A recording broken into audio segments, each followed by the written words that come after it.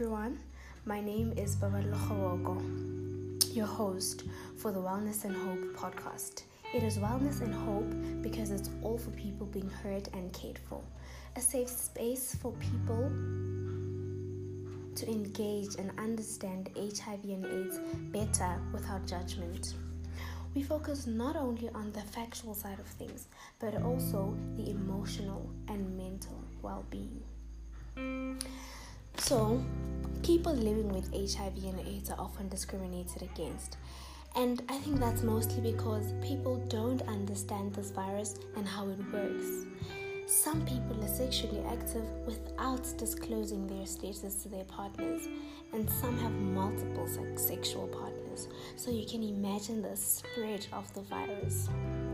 Most importantly, this virus is not only contracted sexually, and that is why it is important to educate people about it and the measures that they can take to prevent contracting it. To also teach people how to behave better around those who are HIV positive.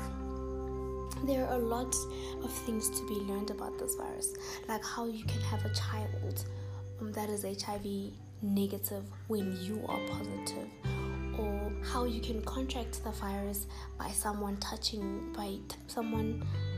you with an open wound on your open wound. You know what I mean? A lot of things that people do not understand. In Mary Jones's book, It's Personal, that's the name of the book, she speaks about how to hear that someone died from complications of AIDS is still unheard of even today, even after more than 25 years of its existence.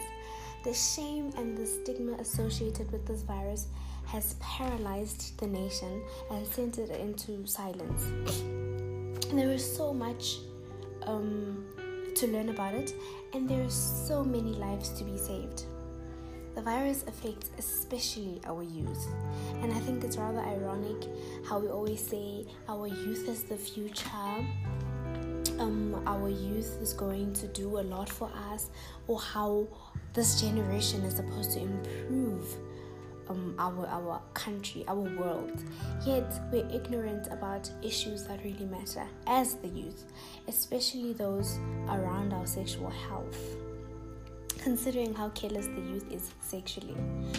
In Sabrina Chase's book, Surviving HIV/AIDS in the Inner City, the focus is on poor HIV positive women. It explains that it is possible to manage an illness like HIV and AIDS even with limited resources.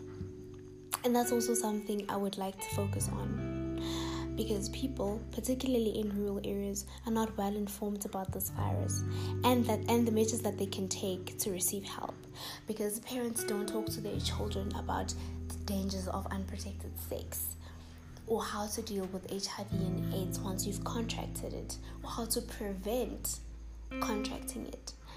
People who are already HIV positive do not know the measures they can take to receive help, or how to live a healthy life so that they can live longer.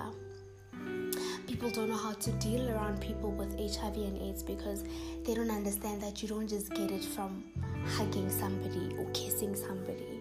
You know, all these things, especially in the rural areas, are very unknown and very taboo to speak about. So we need to change that. There's room for everyone, even if it's just counseling you need as a person, you know, because trauma is also a thing. We hope, as this podcast and as a country, for a more informed and empathetic society, for everyone to take care of their health and of the people around them. Only then will the next generations be better. Thank you for tuning in. I hope you learned a thing or two. Until next time, goodbye.